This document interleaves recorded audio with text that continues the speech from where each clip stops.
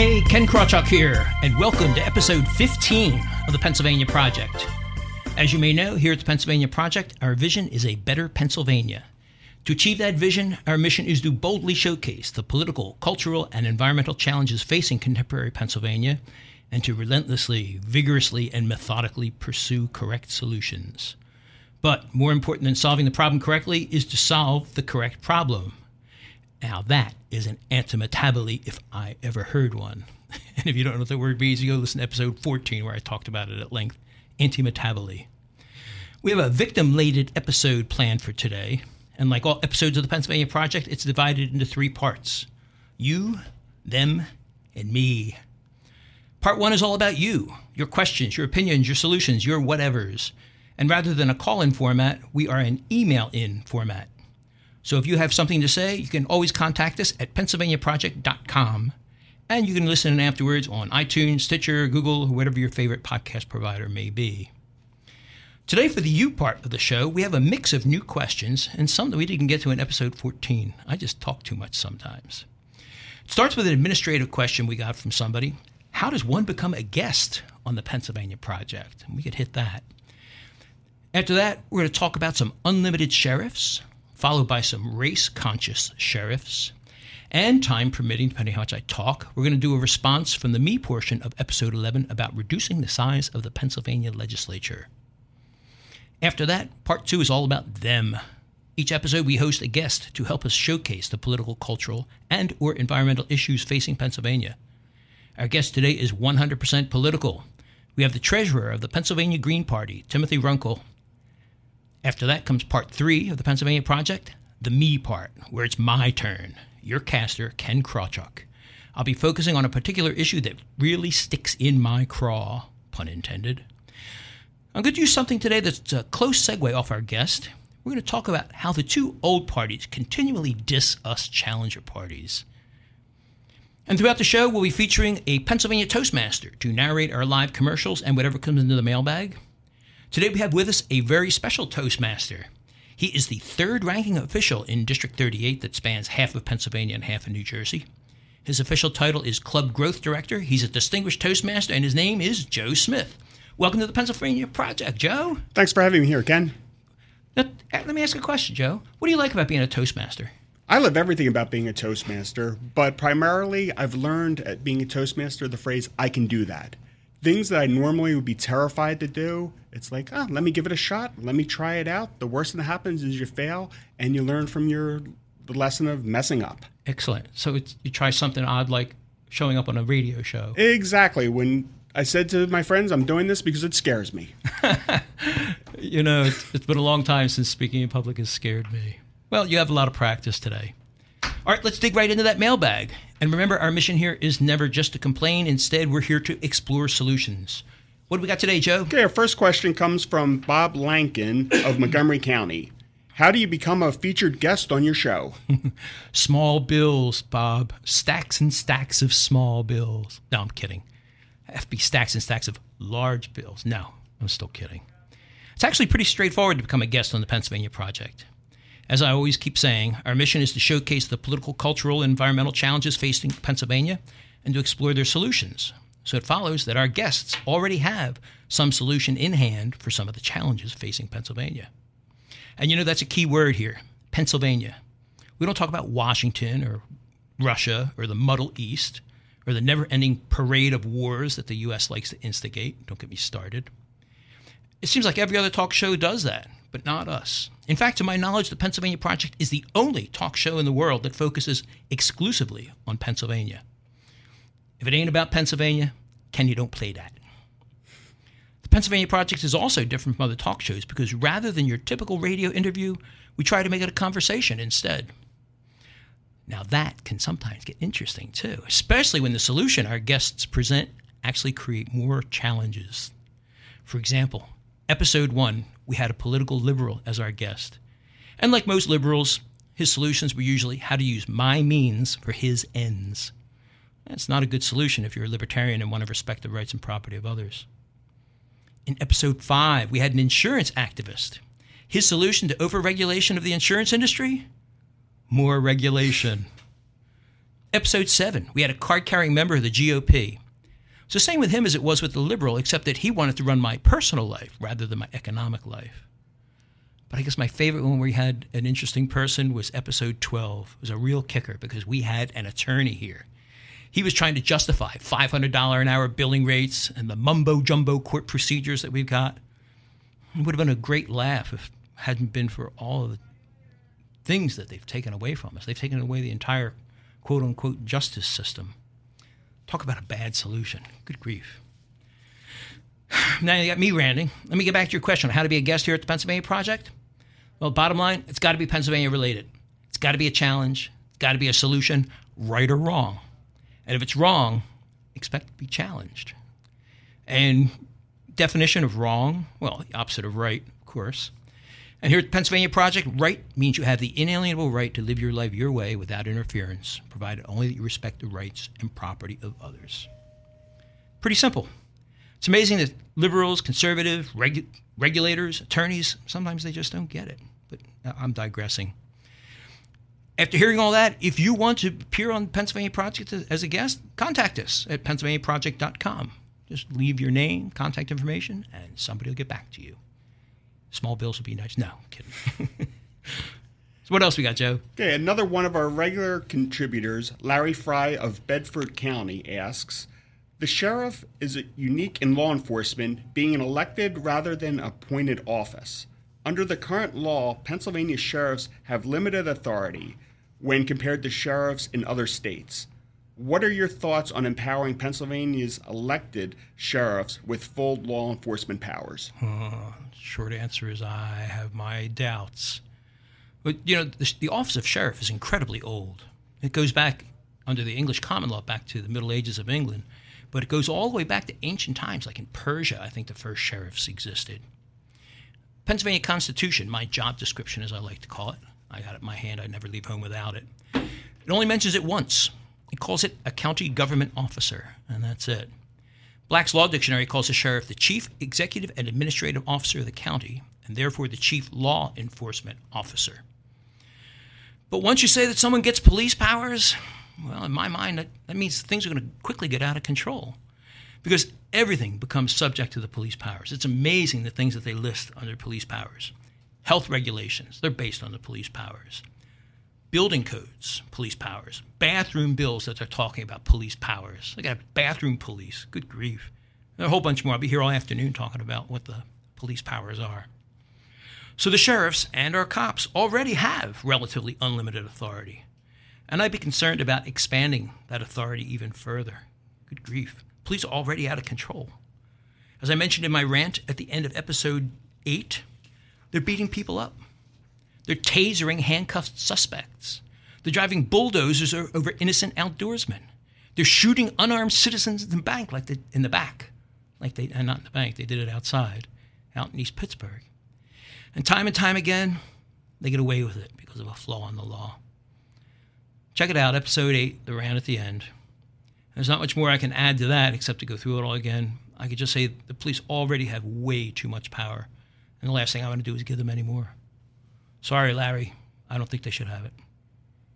Okay. Speaking of sheriffs, here's an interesting email exchange. You sent to gunpermit1@montcopa.org. The subject, carry permit renewal. Yep. Application attached includes scan of PA's driver's license, front and back. Any questions? Please let me know. Mm-hmm. The response. I just noticed you do not have an acceptable race in quotation marks. Please correct and resend all the documents. To which you responded, my apologies. I thought I was no longer permitted to be discriminated on the basis of race. I have made a change and hope it meets with your needs. Oh, man. Can you believe that? I couldn't believe it when it came in. I get a dark chuckle out of that email from the sheriff's office.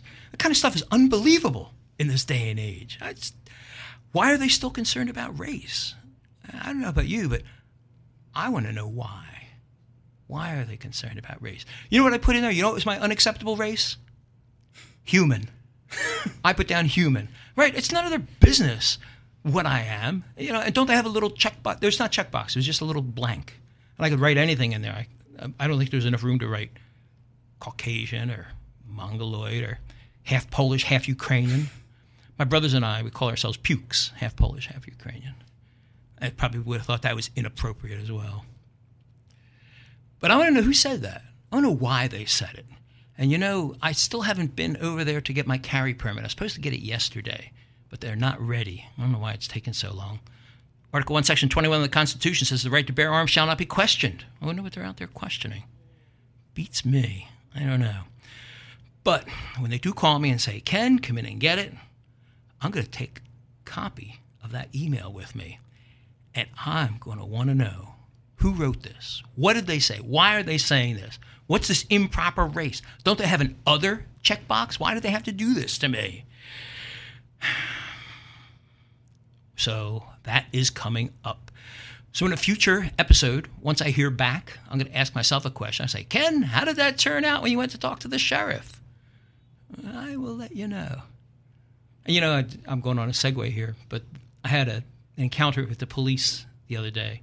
I parked my 1972 Plymouth Fury outside of my mechanic's place. It was across the street. And the police somehow thought there was something wrong with that. It's titled. It's got tags on it. It's insured. But they sent the cops over to talk to my wife saying, why is your car parked over at your mechanic's? Maybe I should stop and see them when I'm coming back from the other place. Anyway, I always like to do that. It's a lot of fun. You learn stuff. Enough of that. I'll get back to you once I talk to the sheriff. Okay. What else we got, Joe? And we have another question from Larry Fry in Bradford County. I agree with your previous statement that reducing the size of the state assembly would concentrate more power in fewer representatives, less accountable to the voters. There is a persistent concern among residents of more rural areas that their voices are drowned out by the majority population centers. Mm-hmm. To balance that, what are your thoughts on constitutional reform to reorganize the state Senate by counties, similar to the federal constitution where each state elects 2 senators, each county would elect a senator or 2, rather than having what is effectively a second representative assembly? You know, Larry, when I heard that, I thought it was an interesting thought. It's kind of like having a republic inside of Pennsylvania. But when I thought about it, wouldn't that create the inverse of the problem we're trying to solve here? Think about it. Because if we did that, the cities would complain that their voices are starting to get drowned out because now you've given more of a voice to the counties. That's a problem inherent in our representative democracy overall, not just because of the republic nature of it, because 50.1% can wind up bossing around the other 49.9%.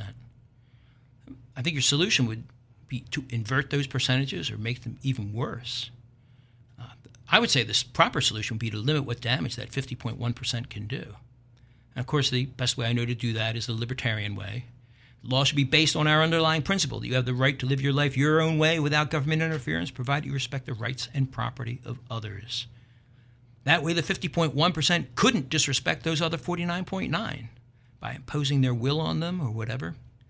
That was the basis of my bathroom bill crisis, the solution to the bathroom bill crisis that I talked about at length in episode 9, back in the day that we had no guest. So I talked about bathrooms for a half an hour. It's pretty cool in episode 9. Because I think the more local any decision is made, the better it is. And if you give more power to the majority of the counties, that doesn't do that. I oppose any sort of concentration of power, either for the cities or the counties. I just like it to be a little more democratic, where you can live your life your own way. You know, I think it's going to do it for the you portion of the show. We'll pause for this information, and when we return, we're going to be talking with the treasurer of the Pennsylvania Green Party, Timothy Runkle. Did you hear the latest news? Almost 2/3 of all federal spending now goes to pay for the welfare state. More than $2.2 trillion, which just about equals federal income. Do you realize what that means? Virtually all tax revenue is now being consumed by the welfare state. But how do we rein in that runaway spending before it destroys America? The answer? The separation of society and state. That's the premise of the new novel Atlas Snubbed, an unsanctioned parody sequel to Ayn Rand's Atlas Shrugged. Atlas Snubbed presents a workable alternative to the welfare state as we know it. Atlas Snubbed expertly extends Rand's epic story of a looter's world snubbed by the men of the mind, bringing to life a crumbling post-apocalyptic world where no one need ask who is John Galt, because now they know. Atlas Snubbed, available at all online bookstores or through atlassnubbed.com. Read it today before it's too late. Hey, Ken Krawchuk here, caster for the Pennsylvania Project. You know, it's easy to find a high-paying job. At least for some people it is. Employers are begging for competent leaders who know how to communicate effectively. But do those words describe you? Competent leader communicates effectively? If not, or even if they do, you may want to consider joining Toastmasters. The mission of Toastmasters is to provide a supportive environment for learning communication and leadership skills. But does it really work? Hey, look at me! I joined Toastmasters and now I have my own radio podcast. So turn your life around like I have. Visit Toastmasters.org and contact a club near you. Visitors are always welcome, and be sure to mention my name. The future is anxiously awaiting competent leaders who know how to communicate effectively. You can be that leader. It all starts at Toastmasters.org.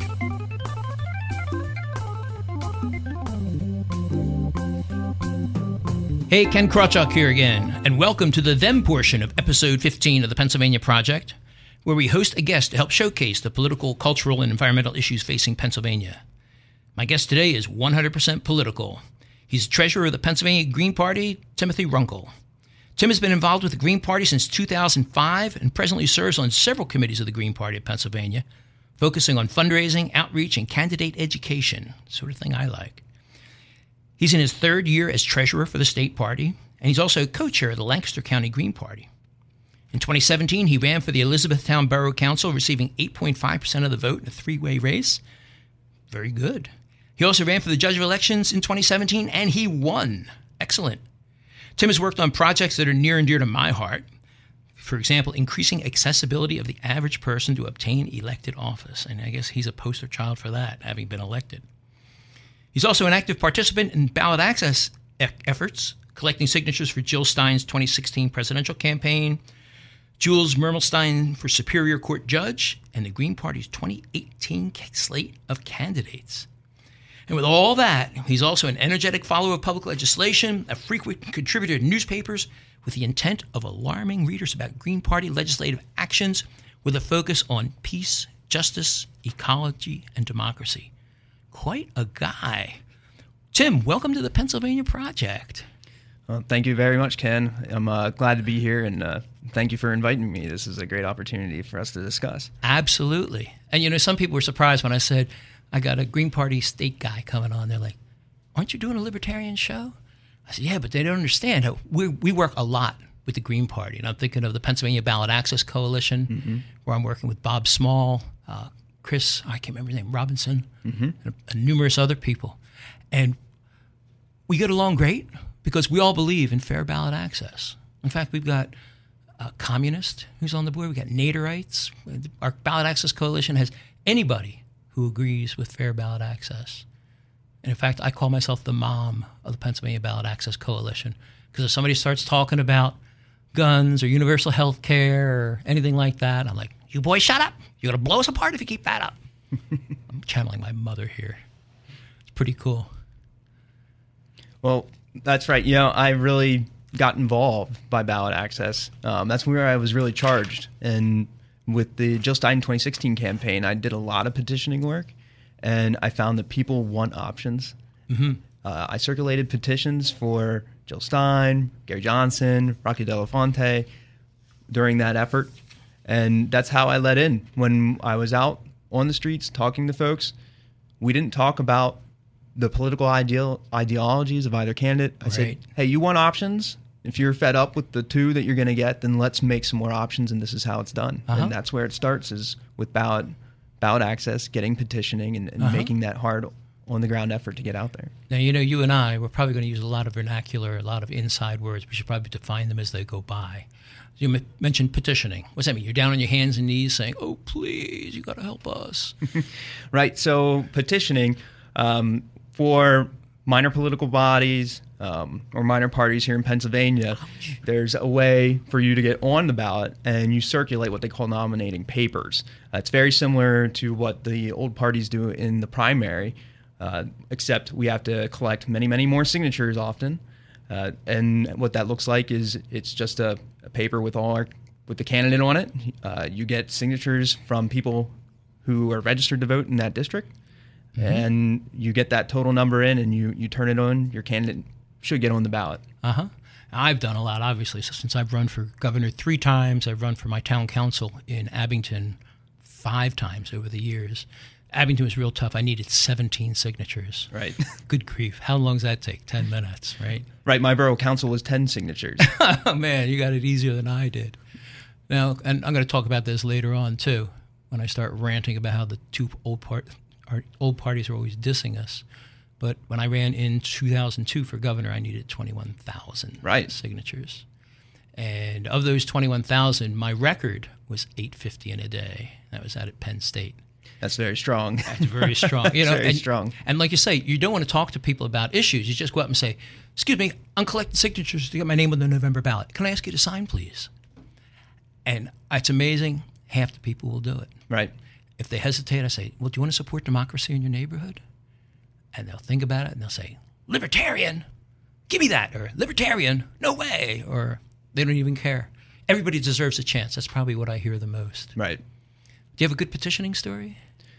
Well, I'd say there's plenty of good stories out there. But my strongest wins, I suppose, were when I circulate for multiple people, because, like they say, if they scream about one party line, I can't sign for a Green. All right, well, here's the Libertarian position. Like you can sign for something. Like all we're trying to do is get people out there. That's right. And that wins a lot of times. So I really enjoyed doing it that way, because you kind of came from a nonpartisan position at that point where you're just trying to feed people and get on there. Yep. I see that happen a lot too. And you're right, it does put people at ease, because the goal here is to get people on the ballot, more choices for Pennsylvania. Now, one thing I did learn is that you don't go door knocking during Penn State games, because I got the door slammed in my face on numerous occasions. My worst door knocking thing, there was a nice lady. She said, "Sure, I'll sign your petition." And I left her my flyer. I was running for governor. That was the second time I ran for governor in 2002. A little while later, I get a phone call. She's like, "I'd like to see that petition again. Could you move to the house?" And it's only a couple blocks away. I went back there, and she had a pen. She's like, she's scratching it out. She's like, "I read what you stand for, and I don't believe in a word of it."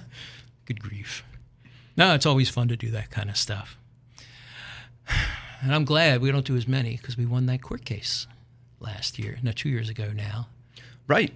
So you were talking about the number that you had to acquire in, I think, your first run, right? So in 2002, I needed 21,000 signatures. Right, and I believe so. That's based on this formula where it's 2% the greatest number of votes in the last presidential or general statewide election. Say it a little slower. 2% of the highest vote getter in the last election for that district. Right.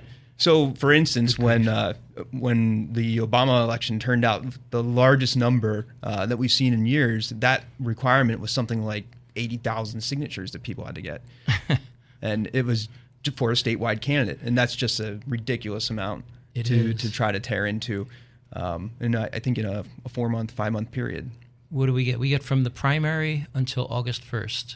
So the primary, well, in the presidential years, that's in April. So we got May, June, July, August. We have 4 months. Mm-hmm. Oh, you're good. You could tell you've done this before. Yeah. Well, and people don't realize that, too, is that when you go as a independent political body or a minor party candidate, you can spend that whole summer knocking on doors, getting your message out as you're collecting signatures. That can be advantageous for somebody. Instead of the old parties get about a couple of weeks before the primary, and then the door's shut. The primary shuts them out on anybody for choice. So their campaigns are actually very quick and tight, where ours, people can get involved in them and spend a lot of time getting your message out. That's true. And sometimes I wind up doing too much, and you talk to the person, and they'll find that one thing they disagree with you, and they won't sign. Right. And it's always that way. And, I have great respect for the Green Party when it comes to signatures, because I've been in the political business in Pennsylvania since 1992 was when I changed my registration to Libertarian. And in all that time, all the signatures collected, the record that I heard was 98,500 collected by a green guy, Carl Romanelli, Right. in 2006. Right. And they persecuted him for his effort. Yeah, that case was. I'm good friends with Carl. That case was insane, where his petitions were challenged, and they took him into the court system and made him sit there with numbers of volunteers for a week on end, picking apart his signatures to get him off the ballot. And then afterwards, they charged him all the legal fees, something like $80,000, and his legal team that they would have had to pay just because he had the gall to run for office. Yes. And that was a big case that was won, which helped us out. Now you're not allowed to those legal fees. You're never going to be put your person out there. They're never going to come back at you for legal fees for being challenged. Yep. And the signature number, I think, went down. Well, there were separate cases, and you're stealing some of my thunder because that's part of my rant. And I'm not just going to talk about Carl, but also the people on either side of him, because Carl wasn't the only one who was victimized by this law. Right. And there is also some backstory to that I want to get into as well. But you mentioned the challenge process. I mean, when they challenge you, you said you sat there for a week. What does that look like? I mean, I've been there, so I could tell you some of the libertarian sides because we've been challenged too many times. Yeah. Challenges, depending on the size of your position, they can be vicious. You're going to sit there with a legal team normally, if you have one, and there will be a lawyer that goes through each one of those signatures and they validate it. Essentially, they look into the voter polls, the voter registration records, and say, is this a registered voter in that district? And they'll pick it apart for any reason. Yeah. The signature doesn't look the same. Match. That one's gone. Or they abbreviated the name of the town. That one's done. That's not a valid signature. And they'll go. That's hard work that a lot of people put in to get those signatures, and it is hard to petition to make the everyday person understand. Hey, this has to be very clear because it can show up in court. And the judge will wind up fining you if you don't get enough people in there. You're wasting my time. What are you doing here? Right. And everything like that. And of course, I was ranting about the judicial system 2 episodes ago, back in episode 13. What luck. And I didn't get to judges. I mean, I was still going through lawyers and $500 an hour billing rates and things like that. It just took way, way, way too long. And one of the heartbreaks that we found out on a couple of our challenges was that you call the Board of Elections and you ask them a question, and they give you a flat-out wrong answer. Oh, yes. And you rely on it, and the next thing you know is, you didn't touch second base. Well, the umpire I talked to said second base isn't necessary here. Oh, no, you lose. Goodbye. We'll see you next election. Mm-hmm. We find that a lot, and that's why I work in education and advocacy for people learning how to do this process, learning how to run for office, because there is just a mountain of bureaucracy and checks that you have to check off in order to get your name on the ballot. Mm-hmm. And it's easy to kick people off that way. You don't have a financial disclosure statement, goodbye. And you get different information from different boards of elections. That's right. It's county run. There is a unified code, right, statewide, but it's up to the counties to run those elections. So they're people too. They can not ever come across a third-party candidate running in their district sometimes. So they may not even know how to handle it. They don't know. So we got to get out there more. We got to run for more elections and things like that. Right. And it's not just Greens and Libertarians, but it's also the Constitution Party, Communist Party, all these people. We all share the same headaches over and over and over. My guest today is the treasurer of the Green Party of Pennsylvania, Tim Runkle, and you're listening to the Pennsylvania Project. I'm your caster, Ken Krawchuk, and we'll be right back after this information. Thinking about getting your first tattoo? Maybe you're ready to add to that sleeve you started or cover up the one regretful choice. Put Sam C. and his team of artists at Iron Will Tattoo Club in Glenside, PA at the top of your list. The team at Iron Will has plenty of designs to choose from. They can create an original design or work with the design that you provide. Call 267-893-7625 today to schedule your free consultation. That's 267 8-WE-ROCK, or visit them on Instagram at Iron Will Tattoo Club. Are you a small business owner, always looking for referrals? Do you have a streamlined approach to generate new referrals? Contact Stephen Worley to learn the fast, easy way to generate new referrals. Stephen has an all-inclusive system that will help you generate an extra 5 to 10 customers per week without spending a single dollar on ads. You don't have to create a website, have pictures taken, or write a single ad. Stephen will take the headache out of the process. Contact him at StephenWorley.com. That's Stephen with a V, WERLEY.com.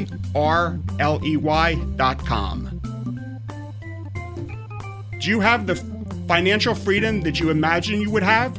At AJ Freedom Financial, we are dedicated to serving you while helping you achieve your financial goals. We offer planning and investment advice on everything from college and retirement planning to rollover 401k. Please call 866-383-6899 to learn more. The top priority at AJ Freedom Financial has always been and always will be our clients. 866-383-6899. Call AJ Freedom Financial today to talk to a qualified professional. That's 866-383-6899.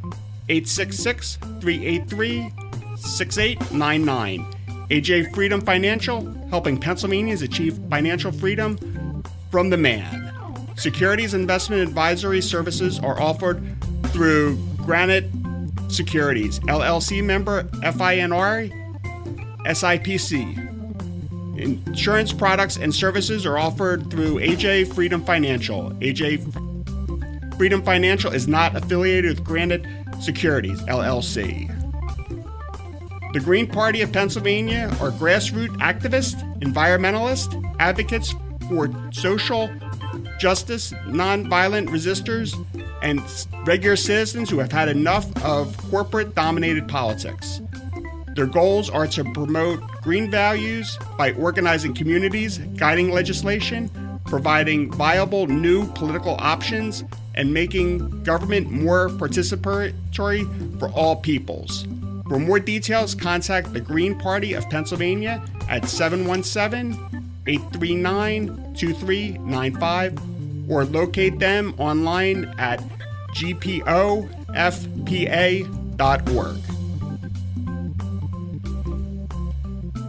Hey, Ken Krawchuk here again, and we're back with episode 15 of the Pennsylvania Project, and our guest Tim Runkle, the treasurer of the Green Party of Pennsylvania.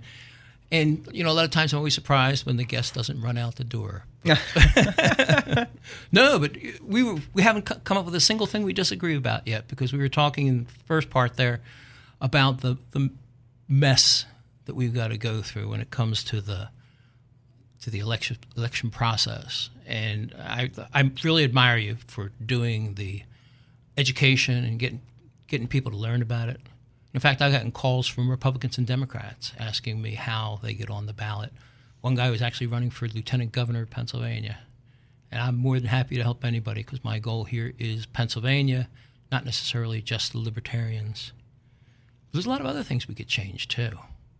I mean, what other pieces of election reform can we do? I already talked about the Pennsylvania Ballot Access Coalition. We had introduced in, 4 successive sessions, the Voters' Choice Act, which would make it easier to form third parties. Mm-hmm. I hate the term third parties, and I hate even more so minor parties, but I'll talk about that later. I notice that you use the term old parties all the time. Very good, very commendable. I use the same term myself. Yes. But right now, with our recent court victory, the Voters' Choice Act is not as critical. And we just had a big summit recently to say, what direction are we going to be taking it? And we're not ready for prime time to bring that out yet. That'll be on a future show. We'll get, Chris Robinson or one of those people in here to talk about it. But what other sorts of election reforms are you working on? Well, yeah, if you've been looking at the PA House or Senate during this legislation session, they've actually put on a big effort to do election reforms. Uh-huh. And that's primarily led by Mike Fulmer. in the Senate. Senator Mike Fulmer. He's been a great friend. Yeah, he has been a great friend to the Libertarian Party and the Green Party and our other challenging parties out there, because he was involved in the Voters' Choice Act. And I recall years back having public hearings where we testified before the Senate. And so he still understands that there's a lot of work that needs to be done to bring Pennsylvania's election code into current law, the current times, and things to that matter. They actually had legislation on the table to eliminate straight party voting. I hear, well, I don't know when people are going to be listening to this, but I hear that it's passed both houses and it's heading for the governor for his signature. And I'm wondering, what are they planning? Why are they getting rid of straight party voting? Because they love that. I mean, what's the backstory on that? I don't know. Yeah. Well, I think that the folks are kind of split about it. When you look, when in other states have tried to eliminate straight party voting, which Pennsylvania is only one of 8 or 9 that have it.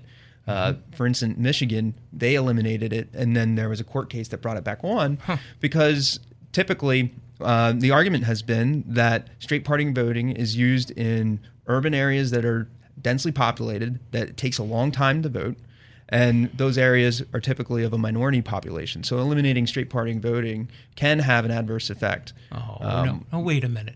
So they're inefficient at running elections, and so for that, they're going to put in this lever. And that's why I have to point out, when people were upset about the effort to eliminate straight party voting, said, well, look at the other reform bills that are on the table. There's bills to address the issues with having long lines of polling places. There's bills to open up vote centers. Early voting. Yeah, that would be cool. Drive-by voting, essentially, was in discussion. Even the no excuse absentee ballot, which is essentially a mail-in ballot. If you don't need to provide an excuse, then you're just mailing it in. Why would you need an excuse in the first place? I don't want to go out there.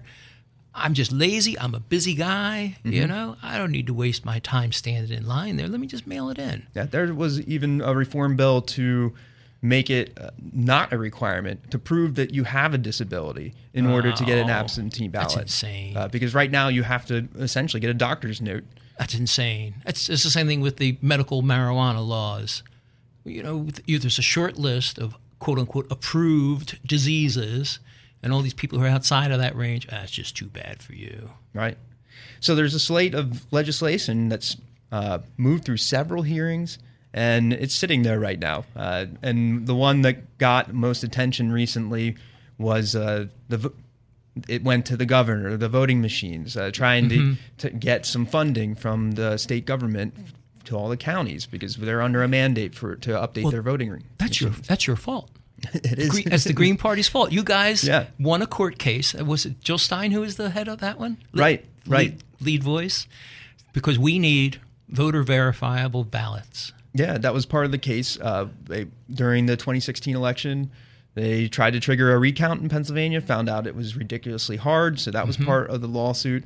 A result of that was we found out that there's not a verifiable paper trail of our vote. That's right. So the lawsuit that was settled between the state of Pennsylvania and Jill Stein triggered part of that requirement to get new voting machines that have a verifiable paper trail, and it also did a requirement that they would automatically be audited, the paper trail versus whatever the machine spits out. I'm an information technology professional. I started my first programming job while I was still in high school. 17 years old, I was doing programming, COBOL programming for the Bank of New Jersey. And when I saw we were going to electronic voting machines, I cringed because I know how to get around that kind of stuff. And my wife, whenever she has problems, says, "Get over here! I can't get to this one website." And there's always a way around it. And if I can do it, and I'm just this guy, I'm not a professional, and I'm sure other people can do it too. So I'm glad we're going to be going to that. But it's all your fault. We're going to be spending all this money to make it voter verifiable. Well, sometimes it hurts. That's all I got to say. It's good government, man. Yeah, honestly, our elections are integral to our society. You need to have confidence in them. And when you're using machines that are a decade old, I have, as I'm an elected judge of elections, I have the opportunity to view when they actually program the machines in Lancaster County. And I asked them, when's the last time that somebody viewed it? And they go, well, I don't know, when we bought them. And every election since, I'm not very concerned about it, but I was shocked that it said, "Oh, well, nobody watches you program these things." No, and they won't let you see the source code either. Right. That was part of the case in the audit, is that we would have never been able to know what the code is in the back that's calculating and saving these votes. You'll never see it. So that's why an auditable paper trail is so vital, because anybody can count paper. Do you know who invented a voter verifiable paper ballot system? No, who was that? Thomas Edison. That was his first patent, was for a voter verifiable voting machine.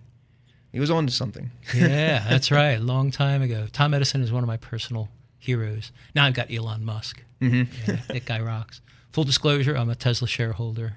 So I was going to say something else about, that was it. We just put out a joint press release. We parties work together all the time. Libertarians work together with the Greens and our Ballot Access Coalition. And this one was on a bill about open primaries. Right. That's Senate Bill 300. Yeah. It's called the Open Primary Bill. It's not. Yeah, I need to say that it's the definition of a semi-closed primary. So right now, Pennsylvania is a closed primary. Only Democrats or Republicans can vote in the primary. SB 300 intends to open that up to unaffiliated voters. So if you, when you registered to vote, if you check the box that said no affiliation or none, then they intend to allow you to choose a ballot of your choice on the primary day to participate in their election. So that's what you call a semi-closed primary, because it still leaves out all the people that declared a party that is not Democrat, Republican, or unaffiliated, or none. So if you said independent, you're out. If you said green, you're out. If you said libertarian, you're out. Pizza party, you're out. And that really amounts to almost close to 500,000 voters in Pennsylvania. Yeah, it disenfranchises people. In fact, I ranted about that in my Sticks in the Craw of episode 5. I went on and I just called it disenfranchisement, and it revealed for the Democrats and Republicans for what they really are. They're just trying to feed at the public trough. Why are we paying for their beauty contest? But they figure by opening it up to more people, they get a broader constituency, and it gives some kind of legitimacy, because now there are more people saying, oh, no, we can vote in the primary. You're not going to take our primary away. It's like, well, if you're going to vote in the primary, shouldn't you be a member of that party? Good grief. It's like having atheists voting for what priests have to be, what the qualifications are to be a priest. They even deny religion. How can you have those people in there? You should listen to the rest of my rant. Episode 5 was a lot of fun. And this has been a lot of fun, and I'm always amazed at how quickly the time goes, because we are now coming up on the edge of what we need to do. So Tim, let me ask you, have any final thoughts, something we didn't cover you want to mention? Yeah, I do actually, and I'll go off topic on this one, but I'll still keep it in Pennsylvania. So on the ride up, I was listening to the radio, and they were talking about the detention centers on our border, essentially the concentration camps and the immigration crisis that we're having. And to keep it local, all I would like to say is that this is an unacceptable action. We shouldn't be part of it. And there are actions going on here and across the country to say that this is unacceptable. In Pennsylvania, be aware that there's the Burks Family Detention Center and a large detention in York, that not a lot of people know about, and there's an effort to shut that down. Governor Wolf made a statement recently that basically said, hey, my hands were tied, I got nothing to do with this. So it's really up to us to say that this is just unacceptable to treat people in this manner. I agree. And when I was running for governor, people would ask me, Ken, what do you think about immigration? Now I'm running for governor, right? What could I say about that? But I always have an answer. I think, I think we should keep the bridges to New Jersey open. Yes. Because I work in Jersey. My largest client's over in New Jersey. I can't say their name. Of course, that would be improper. So any last things? You want to get on a website or He'll say hello to your wife or something? Well, yeah, I'll definitely say hello to my lovely wife and my 2 great children. They were great to let me out tonight and talk to you, so I appreciate them. But definitely, folks, keep involved. Find us online at www.gpofpa.org. And, the Libertarian colleagues, we appreciate all the work that we're doing together because it's absolutely great and vital. Amen. And that's why we're still working together and sitting across the table and you didn't run out in the middle of the thing. Right. Well, that's going to about wrap it up for the them portion of the show. Thanks again to my guest, Tim Runkle, the treasurer of the Green Party of Pennsylvania, for appearing on the Pennsylvania Project. It's good to have you here. We're going to pause for this information, and when we return, I'm going to be ranting about something that really sticks in my craw, something we touched upon earlier, and that's how badly the 2 old parties are and how they continually diss us challenger parties. The following is a commercial announcement. Hey, Joe, how's it going? Meh, could be better. Why? What's the matter? I just found a great job, but I can't take it. Why not? They want me to go as a 1099 contractor. So? So what about all the taxes? Federal taxes, state taxes, this tax, that tax. I have better things to do than figuring out the tax laws and filling out all those forms. I'm a libertarian, remember? Well, then you need Amendment 16. Hey, it's the damn 16th Amendment that got me into this predicament in the first place. No. Amendment 16, the invoicing service. They'll invoice your client for the hours and expenses you report to them, and when your client pays them, they pay you, minus all required state and federal taxes. It's that easy. One call does it all. And they'll even have an accountant do your personal taxes for you come April 15th. And they take care of all the taxes? All the forms? Yep, and they can pass along certain tax breaks, too. Sounds perfect. Where do I find them? On the web, of course, at amendment16.com, with 16 spelled out. amendment16.com. One call does it all. You've been a registered libertarian for years, voted for libertarians even longer, and lived by libertarian principles all your life. Now it's time to take the next step and become a dues-paying member of the Libertarian Party of Pennsylvania. Keep abreast of the march towards liberty in Pennsylvania. Take an active role in making it happen. Maybe even consider running for local political office yourself. It all starts with becoming a dues-paying member of the Libertarian Party of Pennsylvania. It's easy, fast, and only $20 a year. So visit lppa.org to sign up today. That's lppa.org. Do it today. A freer future is waiting. Hey, Ken Krawchuk here again, and welcome to the me portion of episode 15 of the Pennsylvania Project, where I get to rant a little bit about something that really sticks in my craw. Well, if you've been listening since the top of the show, you know what really sticks in my craw. How the 2 old parties continually diss us challenger parties. And no, I'm not being paranoid, although paranoids have enemies too, But they definitely treat us as enemies. Because even the law, they diss us. You know what the legal term they use for our parties? They call us minor political parties. Minor? I beg your pardon? Good grief. Even the common vernacular disses us. Third parties. What's that, lower than second class? I don't know. Well, for your information, the term that we, dirt beneath their feet, political parties prefer, is we prefer to be called challenger parties, thank you. But good luck getting people to change their ways. Good grief, they're set. In a world where people can identify themselves in whatever manner they prefer, with any term they like, and the rest of us have to respect that, isn't it kind of Neanderthal that they can still diss us by law?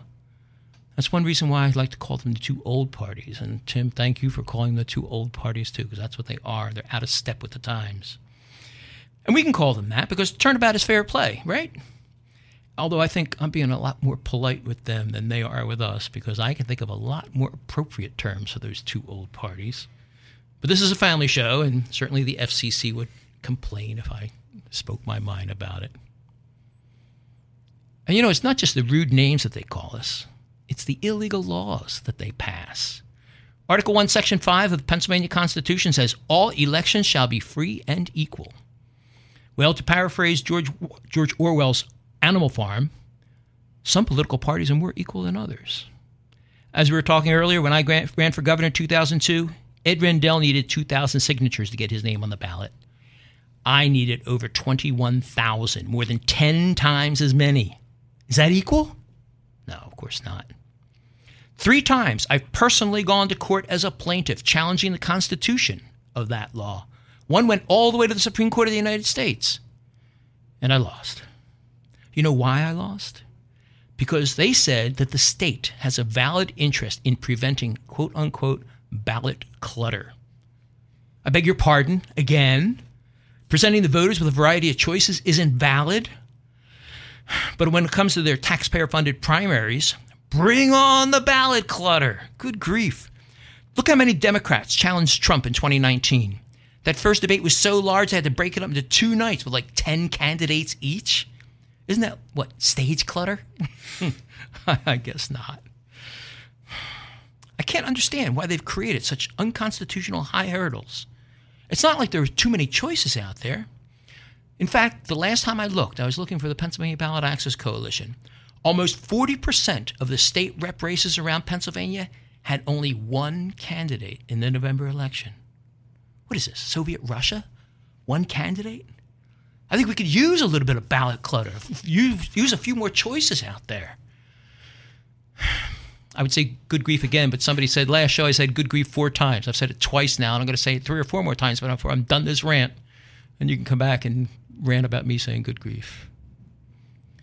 Because it's not just the rude names that they're calling us, minor parties and stuff like that, and the unconstitutional laws like 21,000 signatures, and bogus arguments that stick in my craw like ballot clutter. The worst is that economic extortion that they put us through. All at the hands of the 2 old parties. It's a strong word, extortion, but you know, it's a true one. It began with the first statewide race after my 2000 race for governor. Because in 2004, the Democrats started using a new trick. And sometimes I think this is my fault. They say, oh, after Ken, we don't want this again. They had to figure out something. And you know what they did? They took a trick from one of our ballot access members, John Murphy. He's a Naderite. He said, quote, there are 2 ways to defeat democracy. One is by preventing citizens from voting, and the other is by preventing worthy candidates from appearing on the ballot. Well, the Democrats took the second part of that message to heart. In 2004, they challenged the signatures of Ralph Nader and took him to court. And one by one, just like Tim and I were talking earlier, they eliminated signature after signature after signature, called them bad for specious reasons like we were talking about. Like if a person signed their name, they should have printed, and printed they should have signed. Oops, bad signature. Not registered to vote, which is not required by the law, by the way. Oh, sorry, bad signature. If they've moved, bad signature. Ditto marks, bad signature. One after the other, they struck one after the other. Tim is sitting here shaking his head. We've been there. Both of us have been there. Eventually, they got him down, poor Ralph Nader, below the 20,000 he needed, and they kicked him off the ballot. But they weren't content with victory in court. They also fined him $80,000 for the temerity of offering voters a choice. Why did they do that? Because they could. 2 years later, in 2006, they did it again. As we were talking earlier, they did a Green Party candidate, Carl Romanelli, challenged his 98,500 signatures, kicked him. They drove him down below the 51,000. He needed 51,000 signatures that year. What's that? 25 times as many as the 2 old parties. But they kicked him off the ballot and fined him $80,000. He's just this guy, regular guy from upstate Pennsylvania. Republicans tried the same trick again in 2018. This time they challenged the Libertarian presidential candidate, Bob Barr. But Bob was a former congressman, and he had the moxie to fight them off, and he prevailed in court. But in 2010, they said, we got an even better trick. They didn't take anybody to court. Instead, the Democrats and the Republicans threatened every challenger party candidate with economic extortion. I have here the letter that the Republicans sent to us that year, and I'm going to read it for you. Brace yourself. In renomination of Douglas M. Jameson, 16th August 2010, Mark, following up on our conversation earlier this evening, I do not have an exact figure on what our costs will be if the signature count continues and my clients are required to complete the review and or move forward with the hearing. However, a rough estimate would be $92,255 to $106,455, which would include costs such as legal fees, travel and lodging, compensable time for support staff, processor service fees and expenses, hearing preparation, lay and expert witnesses fees and costs, photocopies, meals, legal research, and conference cost pensions, to name a few. These costs are comparable to costs awarded in recent years by the Commonwealth Court in similar nomination paper challenges, including nomination papers of Nader, nomination papers of Romanelli, which, of course, you know were assessed not only against the candidates, but their lawyers and their law firms. Please let me know if you need any further information in order to discuss with your clients a withdrawal of their candidacy for governor, lieutenant governor, and United States senator. As I stated, the sooner your clients agree to withdraw, the more likely my clients will agree not to pursue recovery of all their costs incurred in pursuing this matter. Best regards, Ronald L. Hicks, Jr., Esquire. Now, is that economic extortion or what? The result was that every single candidate was forced to withdraw or face personal financial ruin. You know, in 2010, there were no challenger party candidates at all on the statewide ballot. And people ask me, why didn't I run that year? Hey, I don't want to lose my house. I want to stay married. I love my wife. I'd be facing economic ruin just for the crime, quote unquote, of offering voters an alternative. Fortunately, in 2016, we filed suit, not only against the insane signature requirements, but also against the extortion fines, and we won. Federal Judge Stengel ruled against the fines, said they were unconstitutional, and the signature requirements are too high. He reduced it to $5,000, a mere 2.5 times what the old parties need, even though Article 1 says it should be equal. But regardless, to quote Shakespeare, so shines a good deed in a weary world. Rude names, unconstitutional laws, bogus arguments, economic extortion, and people ask me why I'm involved in politics. To quote Howard Beale, I'm mad as hell and I'm not going to take it anymore, because sometimes we win. On that happy note, that's going to wrap it up for episode 15 of the Pennsylvania Project. If you have something to say, we'd love to hear from you. You can contact us at PennsylvaniaProject.com and hear us there as well, and on iTunes and other popular podcast providers. Today's episode is courtesy of Amendment 16 Limited, recorded live at the studios of WWDB Radio, broadcasting at 10 a.m. every Saturday at 8:60 a.m. in Philadelphia, and released as a podcast every Tuesday at PennsylvaniaProject.com. Our webmaster is Stephen Worley, marketing guru Connor Dragotis, featured Toastmaster narrator is District 38 Club Growth Director and Distinguished Toastmaster Joe Smith, keyboard wizard Joe the Pag, radio producer Brett Kronberger, executive producer Mark Bazzacco, and me, your caster, Ken Krawchuk. Thanks for joining us, and remember our signature antimetabole, more important than solving the problem correctly is to solve the correct problem.